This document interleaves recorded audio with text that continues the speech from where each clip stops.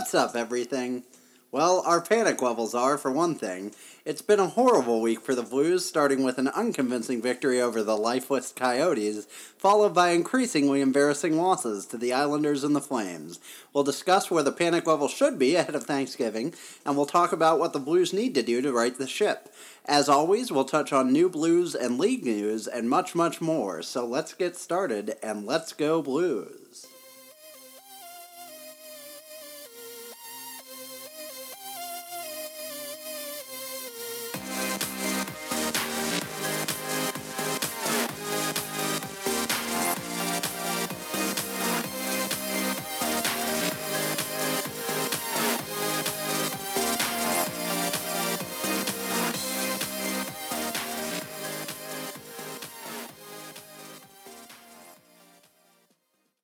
Welcome back, everybody. This is the Two Guys No Cup podcast, as you probably already know. My name is Stephen Ground. I'm with Ian Peters, who is also here. How's your day going this evening? That's good. I'm looking forward to Thanksgiving break from work. Yes. I don't have a Thanksgiving. Well, I guess I do, but You don't celebrate Thanksgiving? Don't have as much work going on, so I don't believe in giving thanks. That's what I figured. I think it's kind of a waste. He's heartless. Yeah. And he hates the vets. I do. I hate veterans. So the whole month of November is just not so real good at the minefield Ground for me. household. Yeah, and it has been kind of a minefield for the St. Louis Blues. Look at that transition. We're going to be talking about the Blues and all of their woes and struggles from the past week. But first, we do have a couple of league notes to take care of. One thing I wanted to touch on briefly, just because I just saw this, I think it happened last night, right? The Red Wings and Flyers, or was it Tuesday night? Red Wings and Flames? Yeah, Flames, sorry. Yeah. But yeah, in any case, the Red Wings trounced the Flames pretty badly, 8-2, after they trounced us. Apparently they used all their scoring on us. But in any case, there was a brawl that started around a player named Luke Witkowski, who I don't know a ton about, for the Red Wings. I assume he's a third or fourth liner. You look scruffy. Yeah. Yeah.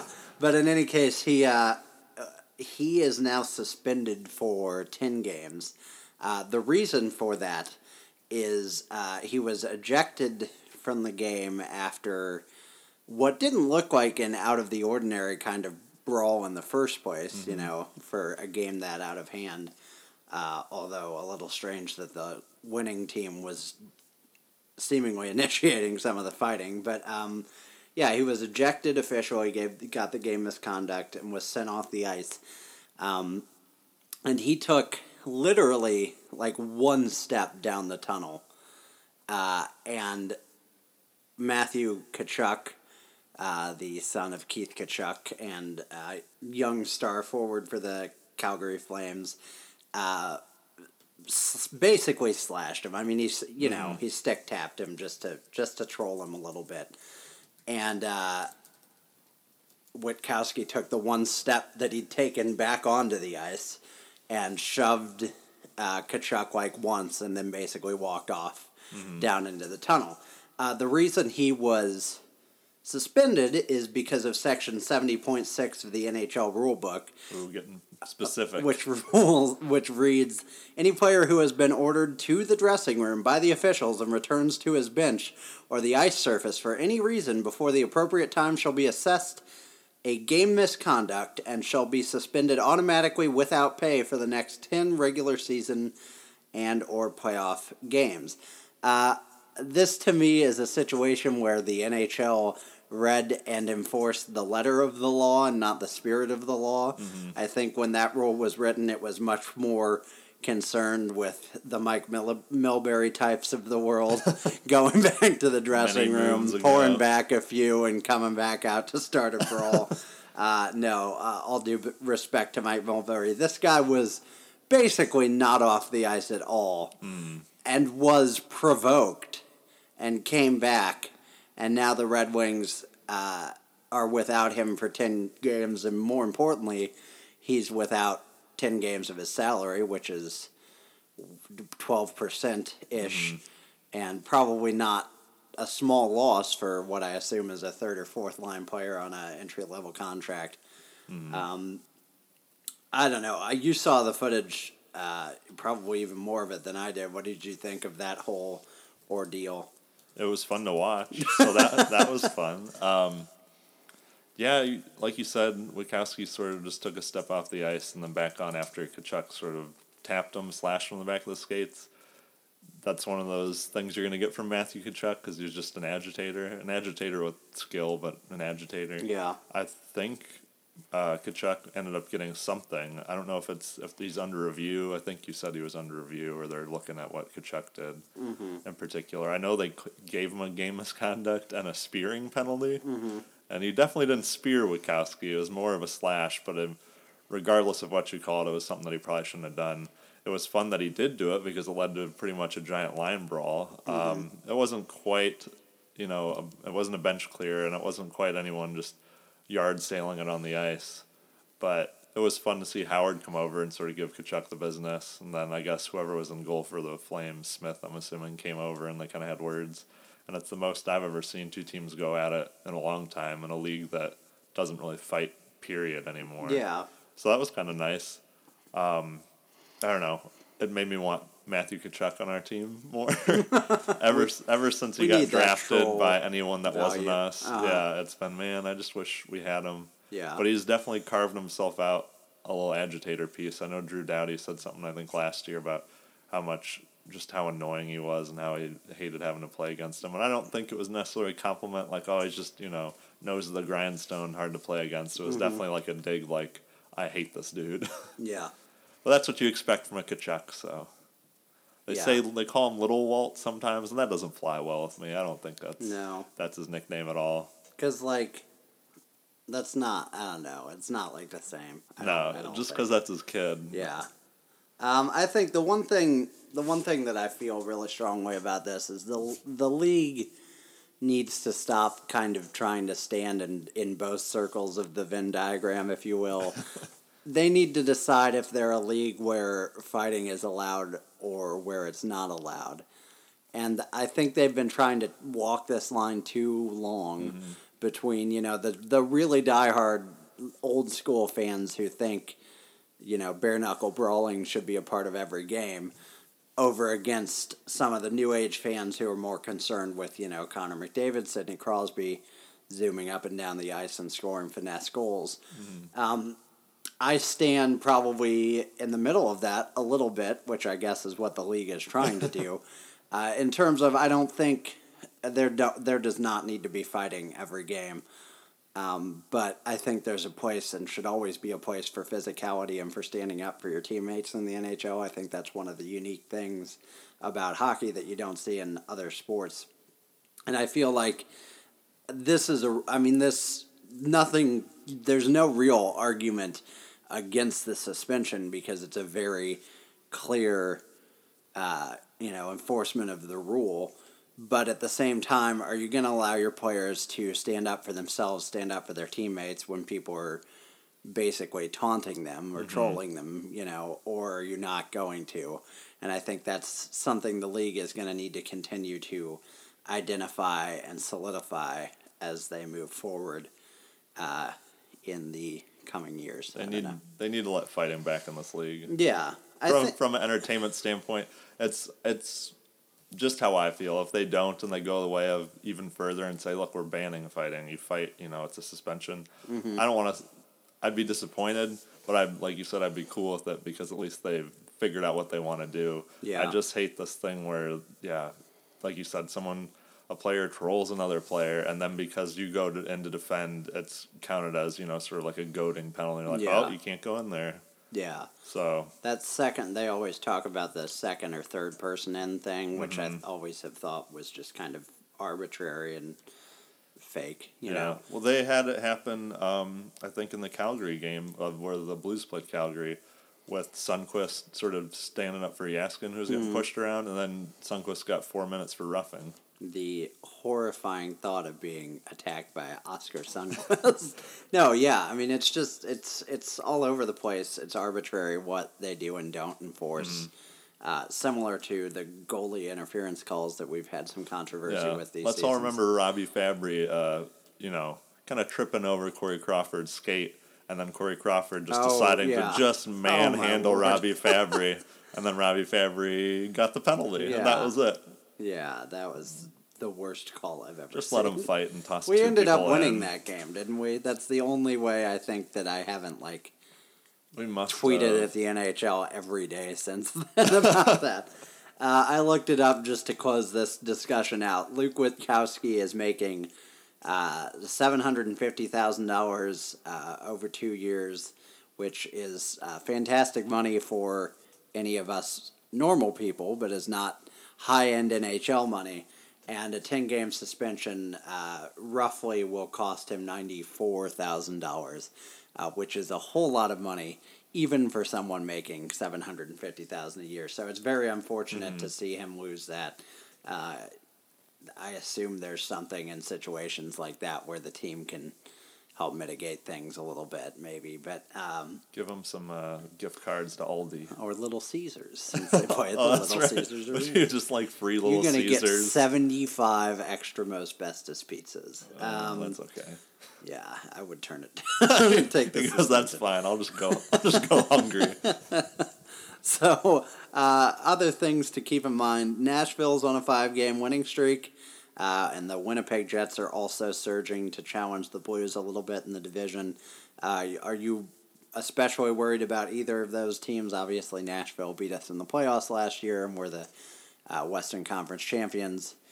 But I'm not.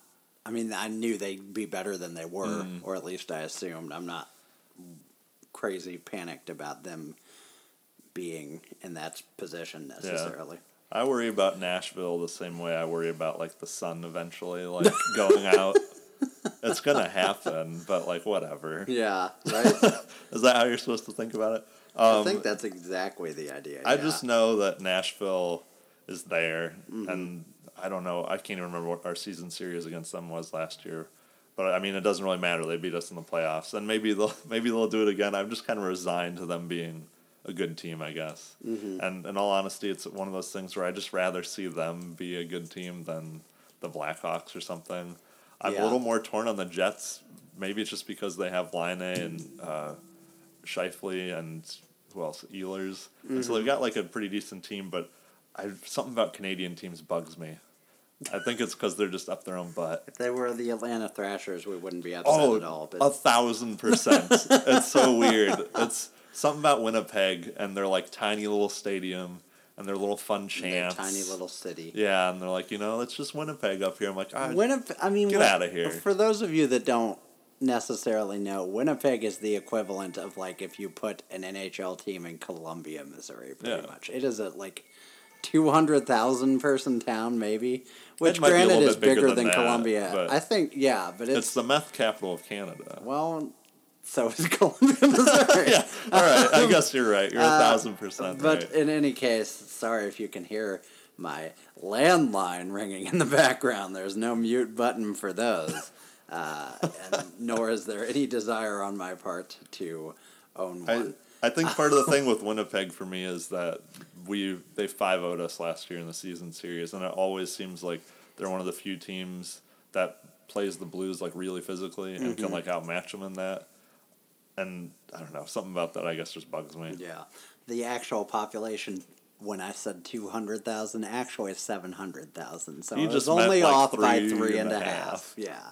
But in any case, not a million. I think small. I think the thing about Winnipeg is they're worrisome because they have all that talent, and we've always known if they could get it together on the back end a little bit, they could be dangerous. I guess you're right. I see them as more of a real threat. Yeah. Nashville can beat us in the playoffs, but I don't think, despite Nashville making to the finals last year, I don't think Nashville's winning a cup. Yeah. But Winnipeg feels like a team that is still one or two pieces away and just takes off. Yeah. And the Blues are just in the dust. Super gross. Yeah. So moving on, the Blackhawks kind of suck, I think. Hooray! I don't know. Better news. They are 6th or 7th in the division right now. They're really not doing well. I mean, their points aren't horrid. Mm-hmm. It's a tough division, but boy, I don't see things I exaggerated a little. They're fourth right now with 20 points. What's their but record? They're 9-8-2, so they have technically a losing record, which I know nobody says that's a losing I was record. gonna say, but I will die on this hill. I agree. I was gonna say we don't do the thing where if they're 9-8-2, that's not over 500. Yeah, sorry. exactly. I get you got more points. I get in the standings and you can make it in the playoffs, but that's gross. Yeah. You lost. You lost more games than you won. If just you're not- flat out. If you're 9-8-2 in the playoffs, you're eventually gonna be eliminated. Yeah, get so- out of here. Unless you're like, not you know what? Yeah, you're just out. Yeah, so they have 7 fewer points than us, but they have 3 more points than the Avalanche, which really puts it into perspective. They're a lot closer to the bottom than the top. Have the Avs been falling? I thought they were doing they're pretty not. well. They're doing all right. I mean, they're last in the division. It's a really good division. This division's just so good. Yeah, Coyotes have 7 points. I don't believe. I think the Coyotes haven't won a game In regulation yet. That's horrifying. 20 games in, we're now. Yeah, it's the first time. It's a league record. Yeah, what a record to hold, dude. They've also got the Coyotes. Everyone in the league has it. Everyone in the Western Conference has at least 1 game in hand on the Coyotes. Oh my! And several people, the Sharks have 4 games in hand, and the Knights and Predators and Jets and Wild all have 3. So not looking good. It's they're stalling for Dahlin. I was about to say stalling for Dahlin. And finally, just a quick update: Mike Camilleri was signed by the Kings, I guess, in the summer, and was traded to the Oilers in exchange for UC Jokinen. Was UC the one that was a blue for like 8 seconds, or was that Oli? It was Oli. Okay. Oli Jokinen. Roly-poly Oli. Yeah, UC is the one that I always think is spelled like TJ Oshie. I think it's U.C.Jokinen. Yeah. Like, oh no, you can spell UC in a weird Finnish way. Finnish. Yeah. So from that, we will move on to Blues news. I want to start with some sad news, but I thought it was appropriate to discuss just because of what hockey's trying to do this month anyway. But we learned this past week that Ariana Dugan, the girl that kind of stole the hearts of St. Louis Blues fans, who struggled with leukemia and went on the road trip with Vladimir Tarasenko and the team, passed away last week, lost her battle to cancer at the age of 8 or 9, maybe 10. Mm-hmm. I just thought I'd mention it because I think Blues fans really rallied around her, and the team really rallied around her, and she was very sweet. And there's not a lot we can agree upon as a society right now. Mm-hmm. There are a lot of debates and anger in the world, but we can all kind of agree that cancer sucks. And so the NHL is doing their Hockey Fights Cancer Month, which they do every November, which is the month that it is. And if you feel compelled to donate in memory of Ari or anyone else that you know that has battled with cancer, as we all know somebody, please go ahead and do that. And I think the family is doing the hashtag Spread Ari's Love if you have stories of kindness that reflect her, or Spread Ari's Light, actually, that reflect kind of the way she approached life. She was a really sweet girl, so it was a sad loss. So we thought we'd update you on that, and then moving on to the hockey side of things, which in light of that is much less important. It was a really bad week for the Blues. There's no way around that.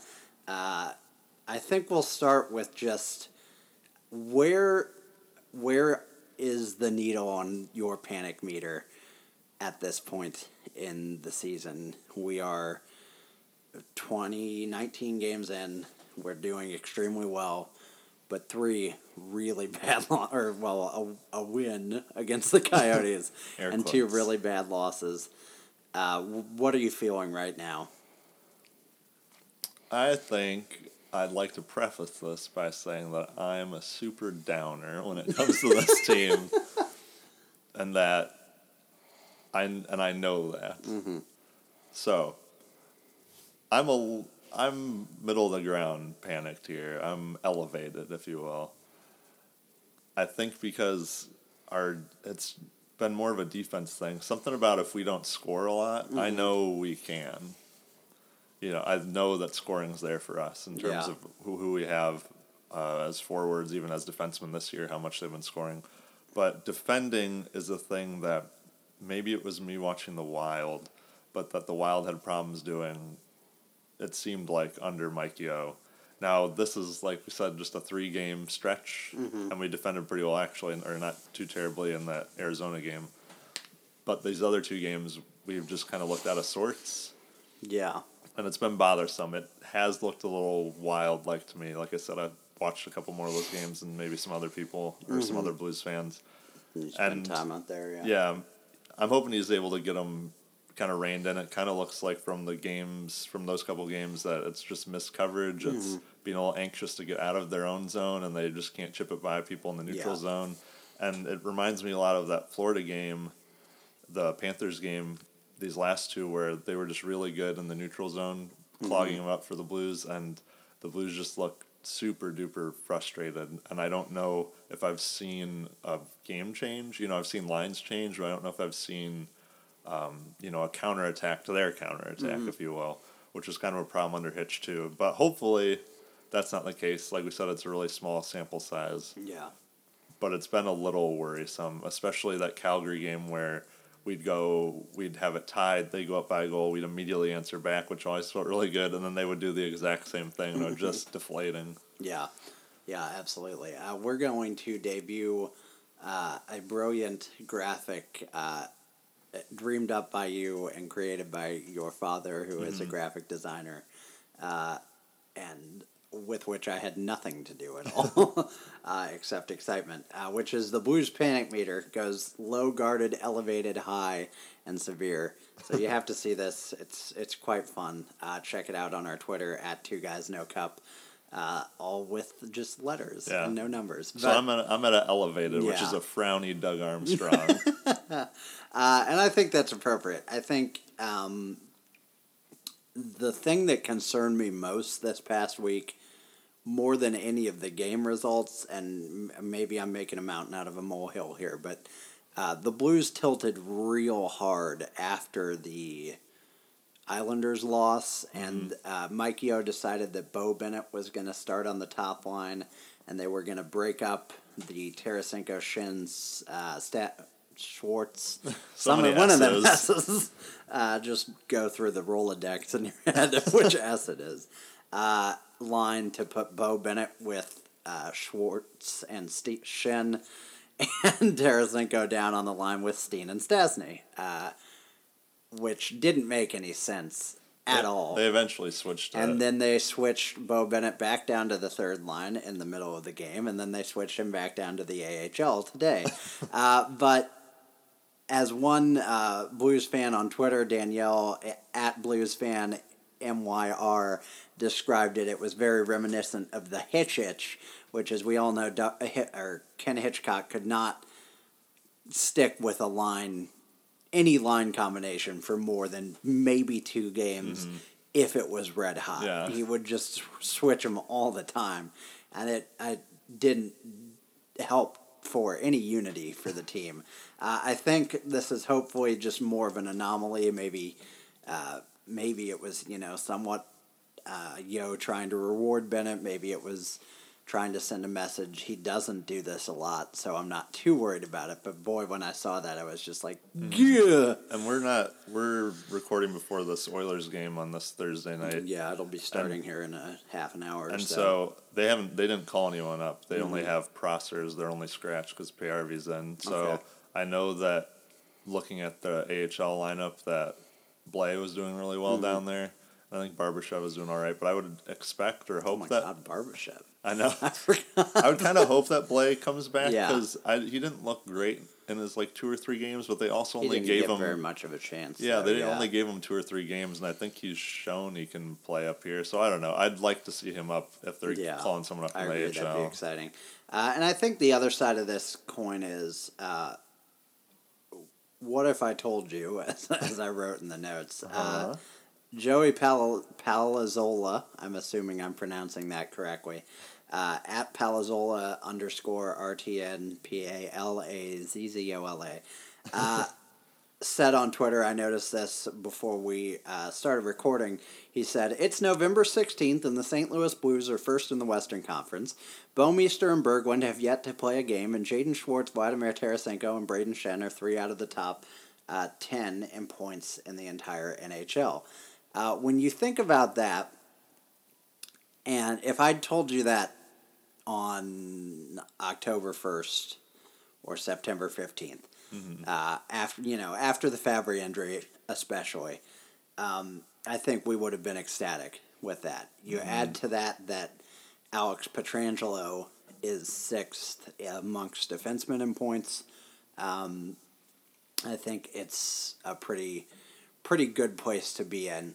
And I think also, if you said that Tarasenko, Shin, and Schwartz would be in the top 10 in the NHL in points by this point in the season, and then you added to that Tarasenko would be last of that group, you'd be pretty excited.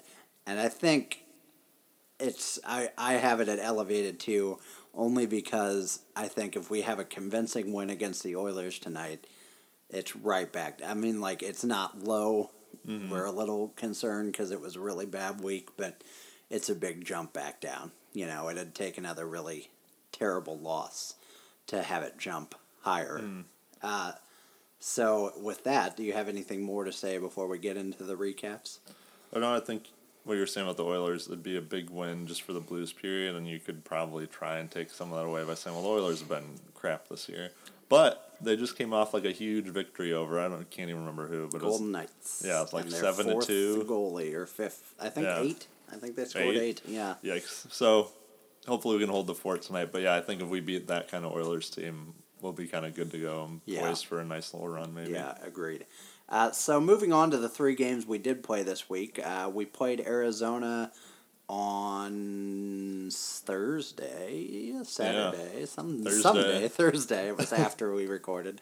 And this was kind of the start of the slide, I think, really, because Arizona, as we mentioned earlier, is very bad, has not won a game in regulation so far this season.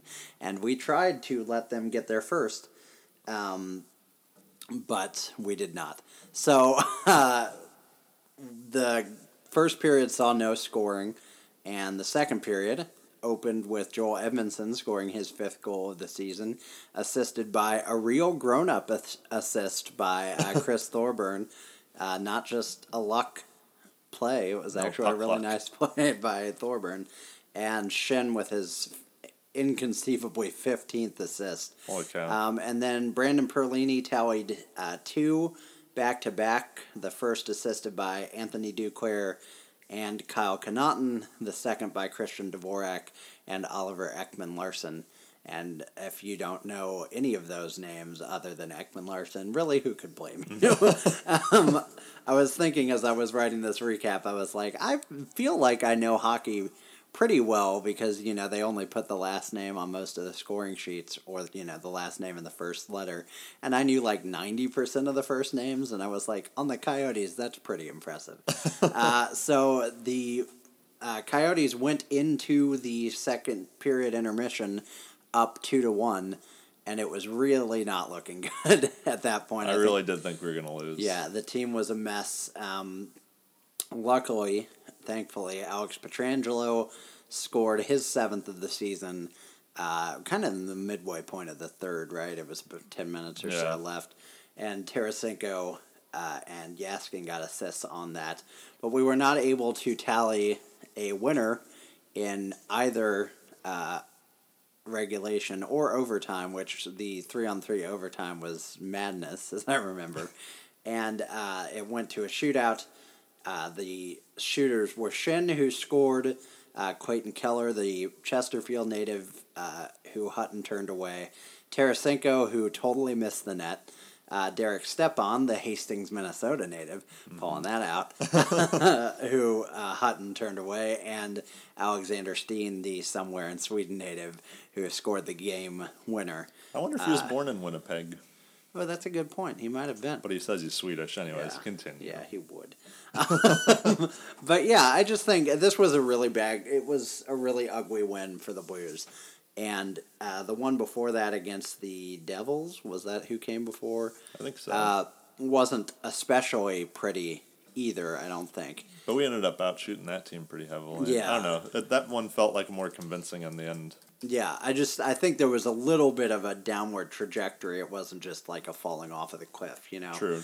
But in any case, we did outshoot the Coyotes pretty heavily, 38-29. And I don't feel like we outworked this team. The problem with the Coyotes is they just have so little talent, really, up front. And that's not, they're all much more talented than me. I'm not trying to speak out of school or anything, but they're just really a team that is in the middle of a long and probably misguided rebuild. And they're just going to have to do it again. Yeah, I mean, it's just a bad situation in Arizona right now. Do you think when they do it again and rebuild, are they going to be rebuilding in Arizona? No. I can't imagine. There's no way that team doesn't move. I feel like we've been saying this for like forever. I know, that's true. The one thing I failed to mention in the opening news is the NHL met with the owner of the Houston Rockets this week to discuss a team possibly either moving or expanding to Houston. The NHL is really aggressive about not relocating so much as expanding right now. But I can't imagine, they've got now Houston, Quebec City, we know, and Seattle are all really interested in teams. And there are other markets. Kansas City has a nice arena. I'm sure there are other markets that have some interest, or have Hartford, I know, has interest again. I don't know how you keep a team in a city where they can't decide on the stadium situation.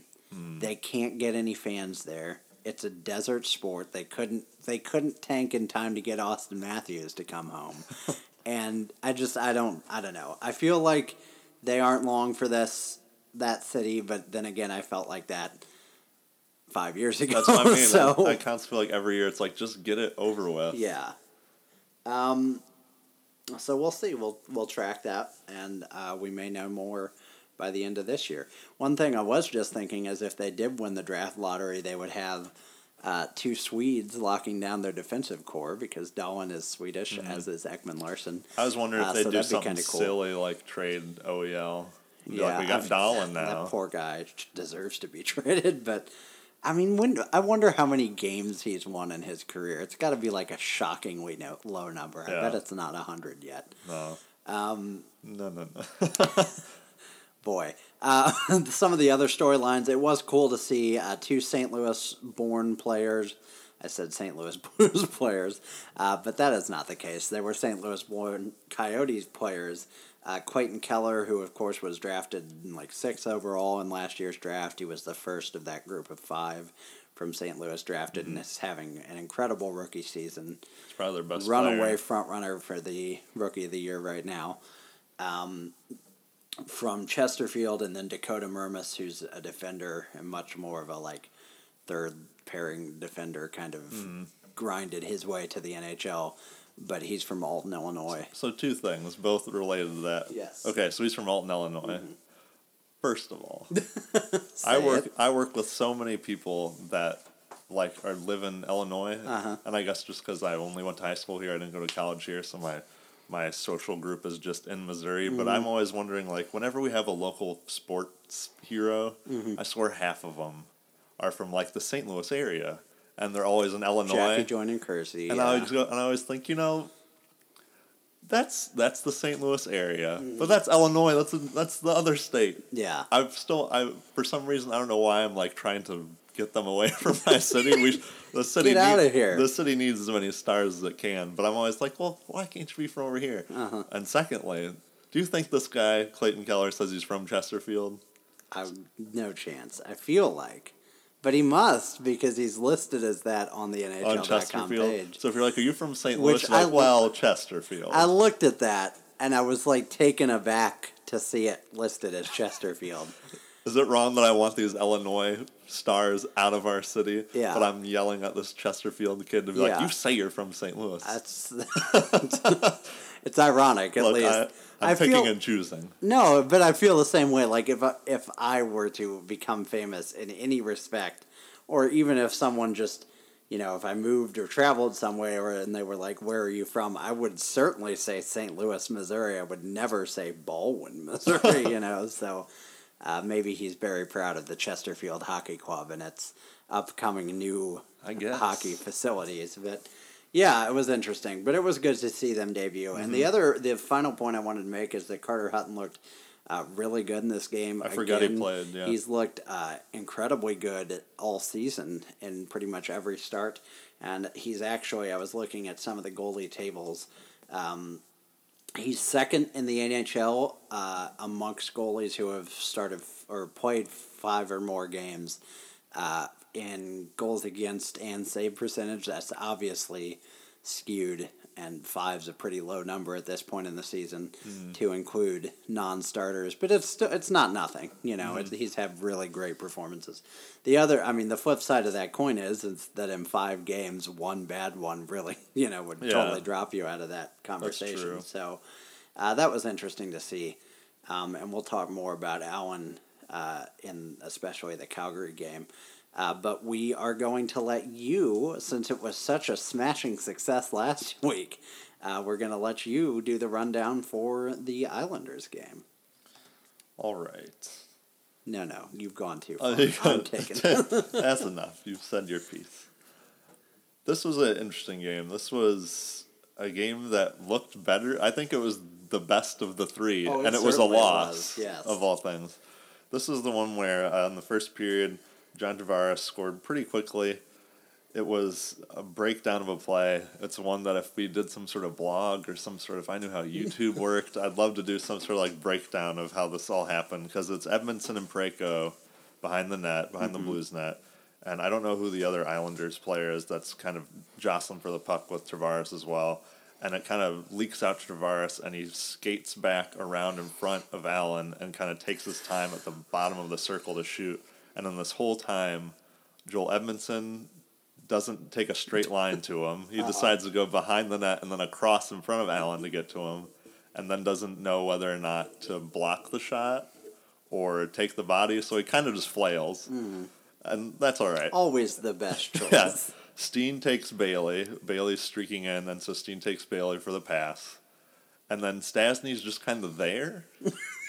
And I know what he's probably there for. He's in close, but he's supposed to be guarding. I think it's Leddy who's like the point guy, because he might skate in and be the free guy open. But Leddy's way out there, and it's 2020. It's hindsight, but it's just kind of Stastny kind of watching and doing a weird sort of back and forth, do I go, do I not go, and then they score. But it's just a weird you could play that circus music over it as it happens. I think the thing, too, to take away from that is that John Tavares is the player that you want to give lots of space to. Yeah. Well, that was the thing. They're kind of they all kind of decided to block the shot. And I was like, he's really in close. I think the goalie will do that. At this point, you don't need to take away the lane. There's no lane. Yeah. So it was kind of a weird one, but like you said, John Tavares is just kind of that good. They let him dust it off. So, but the first period was a little rough. Stastny almost had one on the back door from a feed from Sobotka, but Greiss got over just in time to stop it, and that was a pretty impressive save. And then right after that, the Islanders come flying down the ice, and Casey Cizikas swats a rebound into the backhand past Allen, and it puts the Islanders up 2-0.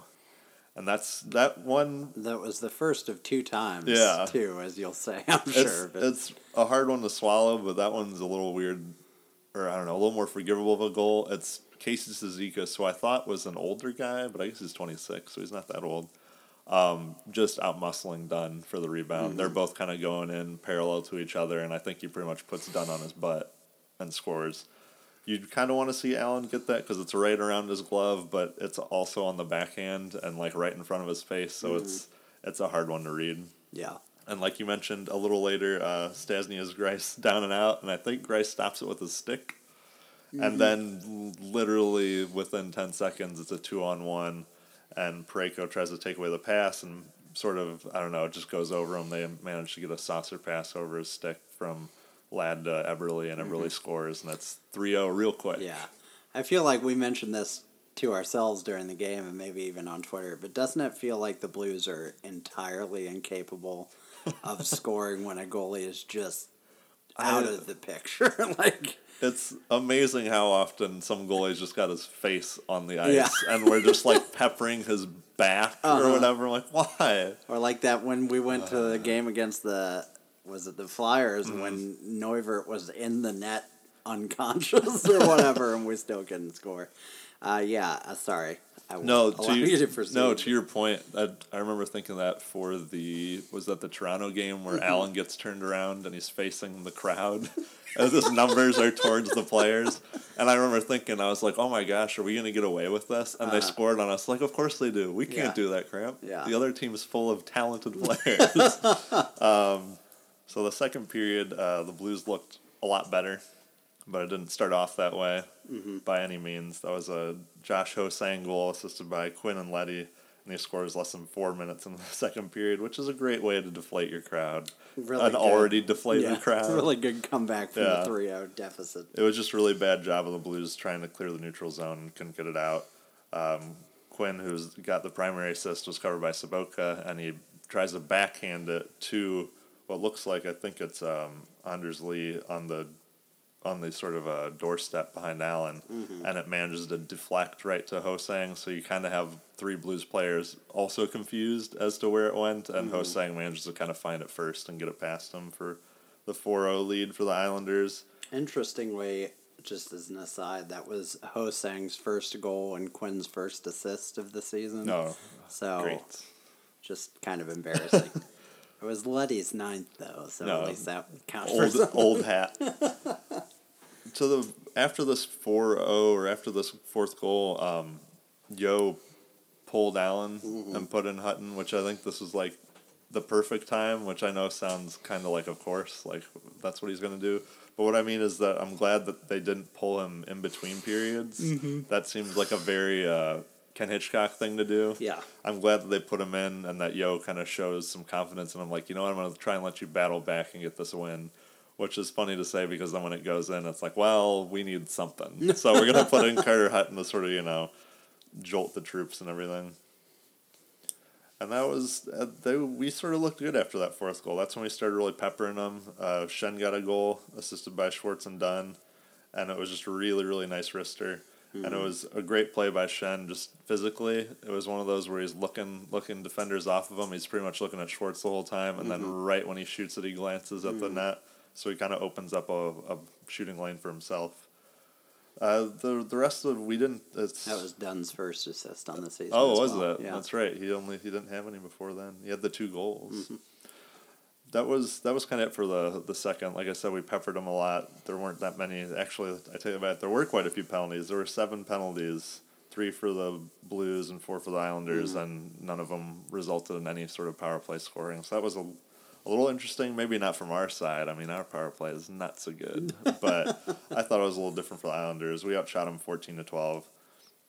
In the third period, we went at the Islanders real heavy. We outshot them 11-5. Upshaw got a goal that I still don't know, like, by what means it went into the net. He just kind of charged at the blue paint when it was loose and kind of knocked 4 different Islanders. I think it was Ho-Sang, Seidenberg, Mayfield, and the goalie kind of out of the way, and there was no good angle that I saw where he didn't kick it in, but I don't think he got a stick on it either. He just kind of ran at it, and it moved into the net. But that really got the crowd going. It was 4-2 at that point. We looked pretty good again, and then it was another really close. I think it was Yaskin ended up hitting the one off the post, and then the Islanders came back down with a little bit of sustained zone time and managed to get one in past Hutton for the 5-2 lead, and that was the end of that. It was a game where you think maybe puck luck would have helped us a little, but Thank you also, Wendy Ruff. but you don't want to rely on that by any means, and you can't really blame that. You'd rather that we not have just an atrocious first period. So, and with that in mind too, another thing I saw was that Sobotka was a -3 on the night, and Steen and Stastny, his line mates, were a -4, and Parayko and Edmondson were also both a -4. So they didn't really have a stellar first by any means. That was a lot of the blown coverage by them. I saw a few of them, Stastny namely, at least on one back check, just dogging it. But he might have been winded. I don't know. And he's an older man. That line, I think Stastny and Steen were a -4 on the game. Mm-hmm. And so that was another part of the reason of breaking them up and putting Tarasenko on that line, a little part of the tilt. But I never put a lot of stock in plus-minus unless, there's more to it where you see him dogging it, which maybe Yo did. Mm-hmm. It was just a slow start that we've kind of been having prior to that. Yeah. And it finally ended up biting him in the butt. Yeah. I think, though, I don't want to interrupt you, but I think you're fine. Two things I would say before we move on to the next game. The first is, as you mentioned, I do think this was the best of these 3 games, counting the win, in terms of our effort level and our organization and everything. You look at those 2 goals that they scored in the first period, basically immediately after brilliant scoring chances for the Blues and really high-pressure scoring chances. And, if either of those flips, then it's 4-3, and maybe not even that because you can't imagine, the momentum of 2-1 or 1-1 going into the first intermission is totally different. So I do think, I would never finish a game and just say puck luck for the most part, but I do think that was a big factor here. And the other thing, I just want to rave about Braden Shen for a minute, because I feel like we've talked a lot about Schwartz, and Tarasenko is kind of just assumed. But the acquisition of Shen, I think it was Greg Wyshynski on the local radio today, actually, being interviewed. Yeah. Huh. He does fairly regularly ESPN on the now. Kevin Wheeler show, and now he's on ESPN. But he'd done it with Puck Daddy. Oh, he did? Oh, okay. Yeah, but in any case, I think he called it, or someone else heard recently said it was the acquisition of the summer. And I don't think there's a lot of argument with that. He's like 7th or 8th in points. He has only 5 goals, which his 5th was, I think you just said, in this game. But he'll finish the 3 games we're talking about with just an absurd 17 assists in 19 games. 22 points across 19 games. I mean, he's just... This has probably got to be his hottest start. Yeah, absolutely. And he's got such a great chemistry with Shen, or with Schwartz. He's got really great chemistry with himself, or his brother. But yeah, I don't want to, blow it out of proportion, but I think it's funny when we signed him, or when we traded for him, a lot of the talk was, well, can he perform on even strength? That's totally been answered, I would say, convincingly already. The other question was, he's a goal scorer, but is he really a playmaker?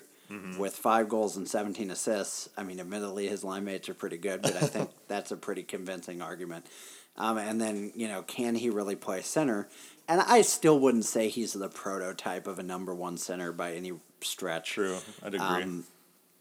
But especially, I think if we keep Stastny or we get someone else on that level, we're really looking at that kind of 1A, 1B, or 2 prime and 2, subprime, or whatever you want to call it. Alpha and beta. Where we don't have as good a first center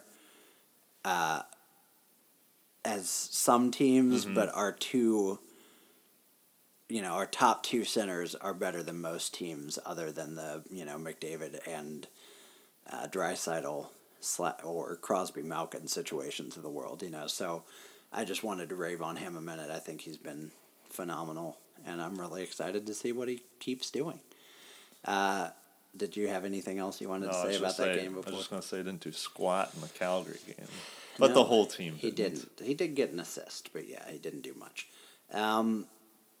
2 assists, actually. Not to take away from what you said. I was trying No, to do a no. transition. It was very poor. It was a F- transition. But I would give your game recap a sterling B+. B plus. I got an A- last time. Yeah, no, it was an A+ for sure. Your level of detail on the goals is putting me to shame. I'm so so I'm gonna have glad to work on that. But that I don't get grades on things anymore. that's true. My grades were fine, but like it's still nerve wracking. Yeah. Now people at work just go, "Good job," and walk away, and I go, "Sweet." Not a good job by the St. Louis Blues. So much better. For- A+ transition. I've had a little more work on it, for the Calgary game that took place on Monday evening. I know. I forgot when it was too. But I wanted to forget. Yeah, I mean, this was just a mess, especially in the third period.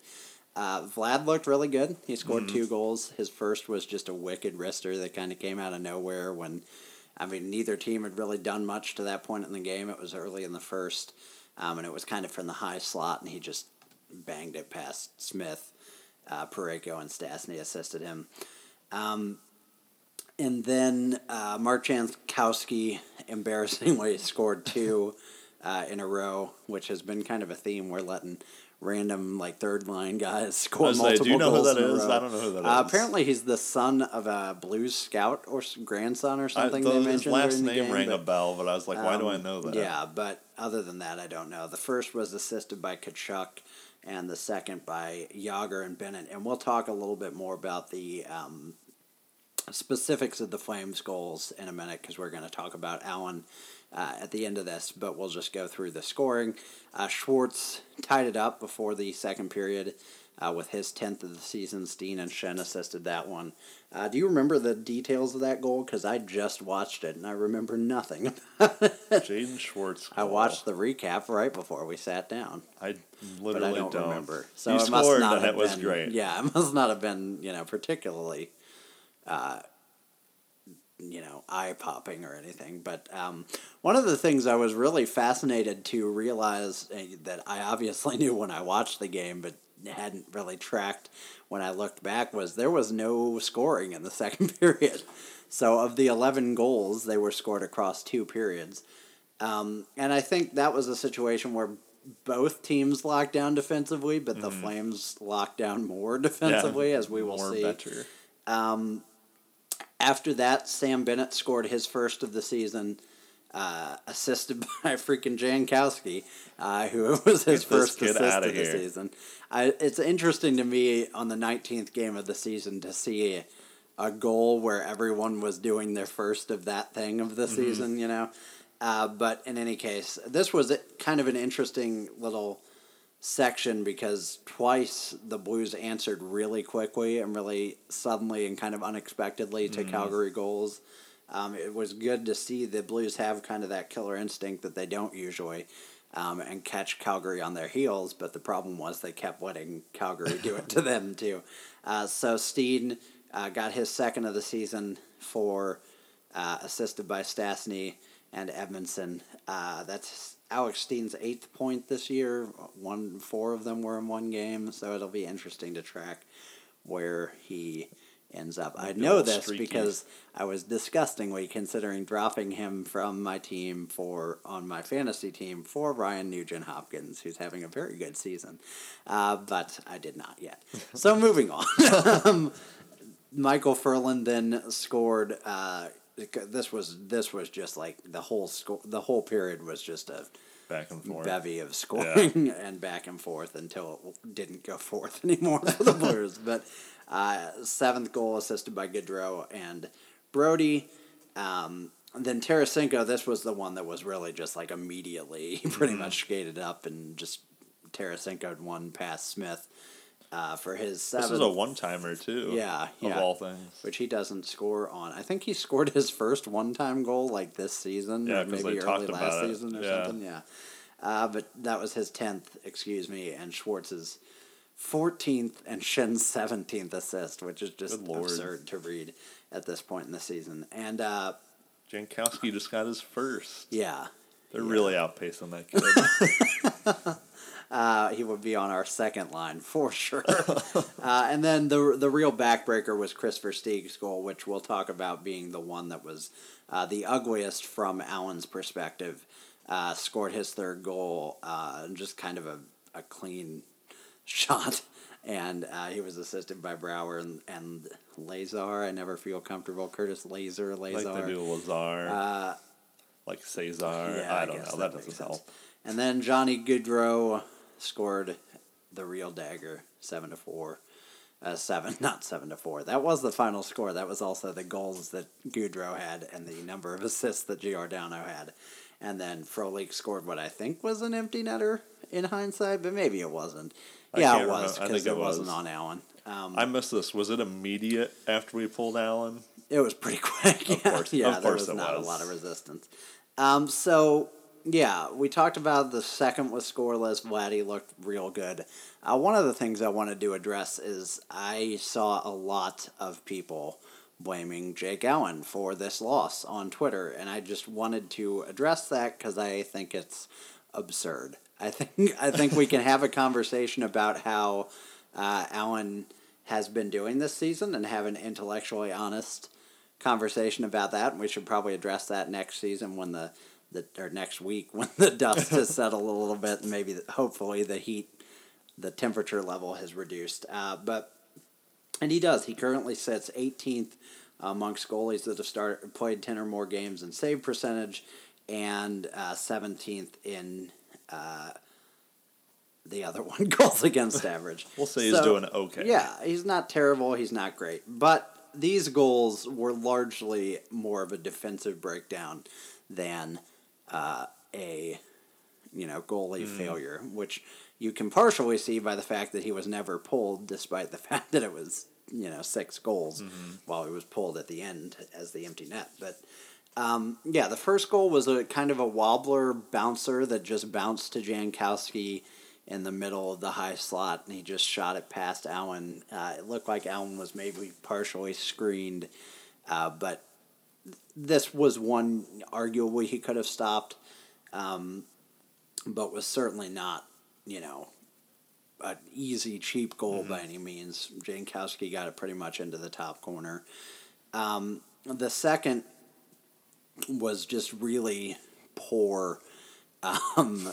The 3 of our players were circling Jaromir Jagr. Understandably, pretty good player, but he was kind of behind Allen over his left shoulder, and then he just sickly dished it to Jankowski in front of the net, who had all kinds of space to just kind of backhand, fronthand around Allen. And I think, was this the one where, I think we were watching it, Petrangelo, it's Parayko. Parayko pretty much should be the one defending like the back door, and he's Jagr gets falling away down, just a little bit, and he skates at Jagr, and it's like, oh, your guy's gone. Yeah. And Allen looked kind of silly because he got deked by Jankowski, but there's nothing he can do it was pretty much a penalty shot by the time Jagr got it to him.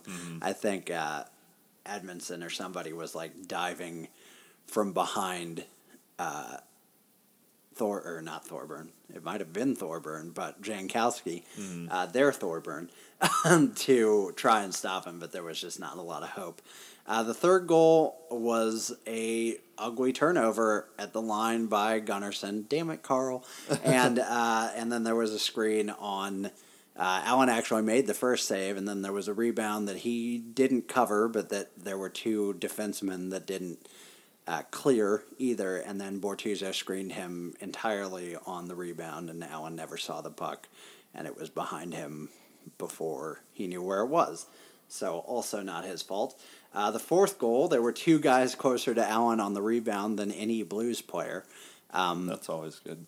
And you can talk about rebound control, but very rarely if it goes off your pad can you just cover it immediately. It's not under your glove if it's bouncing off your pad. So if there are 2 guys there boxing out your defenseman, there's no hope. And then as I mentioned, the 5th goal, which was arguably the backbreaker, the one right after the Tarasenko goal, was largely on Allen. It was a pretty soft goal from it was pretty far out. It was kind of a soft shot from pretty far out.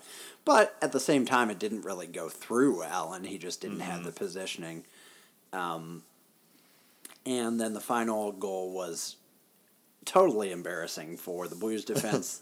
Goudreau and company skated pretty much 3 circles around Allen, like literal circles around him.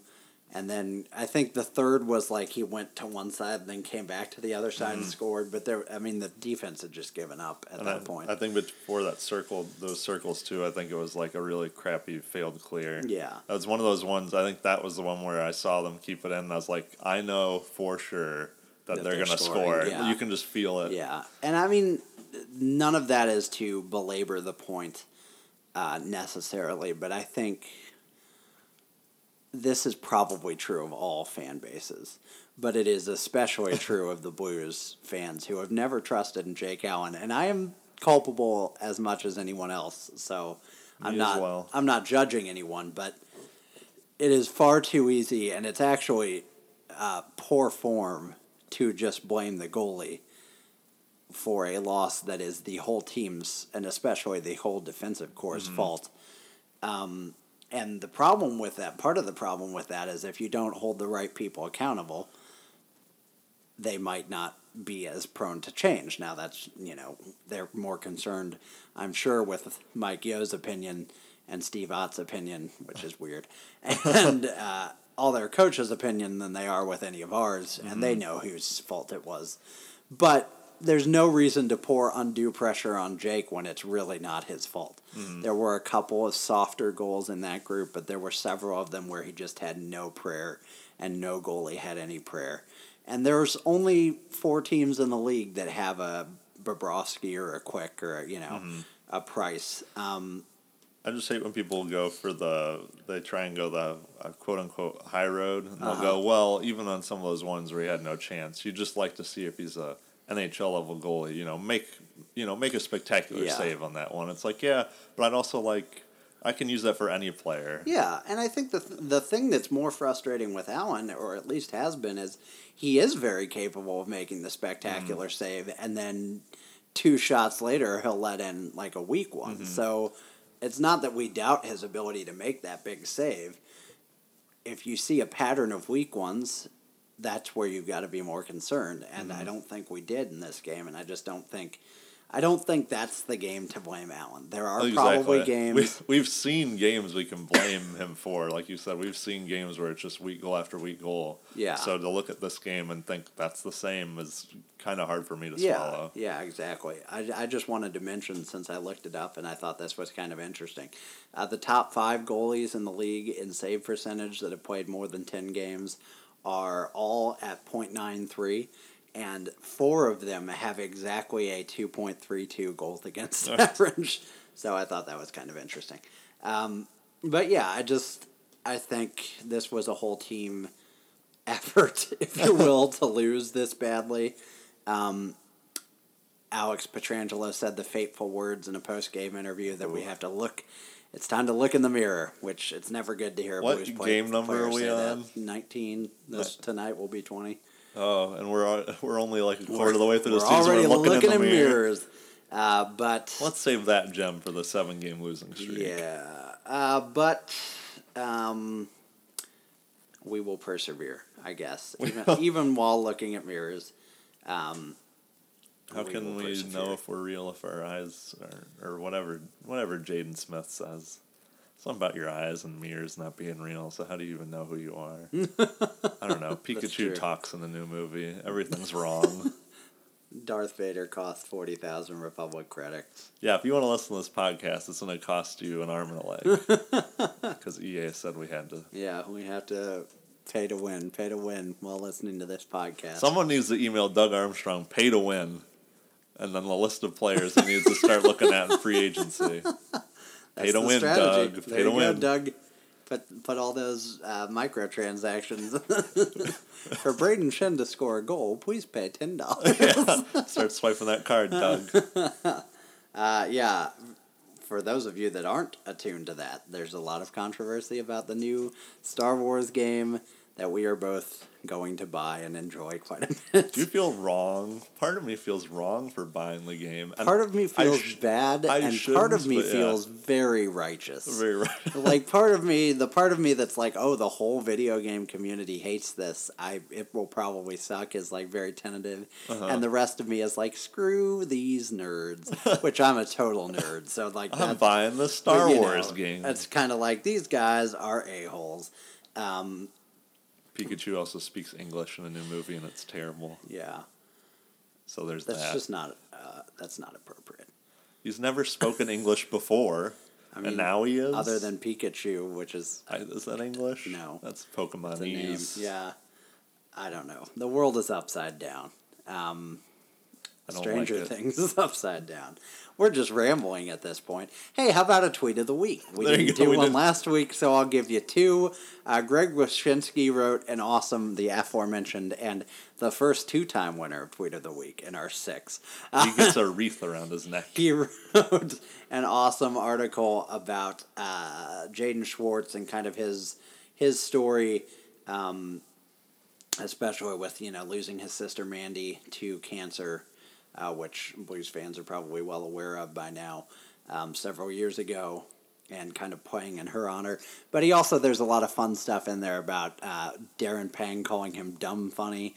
You should read the article and find out what he's talking about, and we retweeted that. And then I'll also give a nod to Joey Palazzolo, the aforementioned, for giving us a little hope by pointing out that it is November 16th, and we are in first in the Western Conference, and 3 of our players are in the top 10 in the NHL in scoring. He's our light in this darkness. He sure is.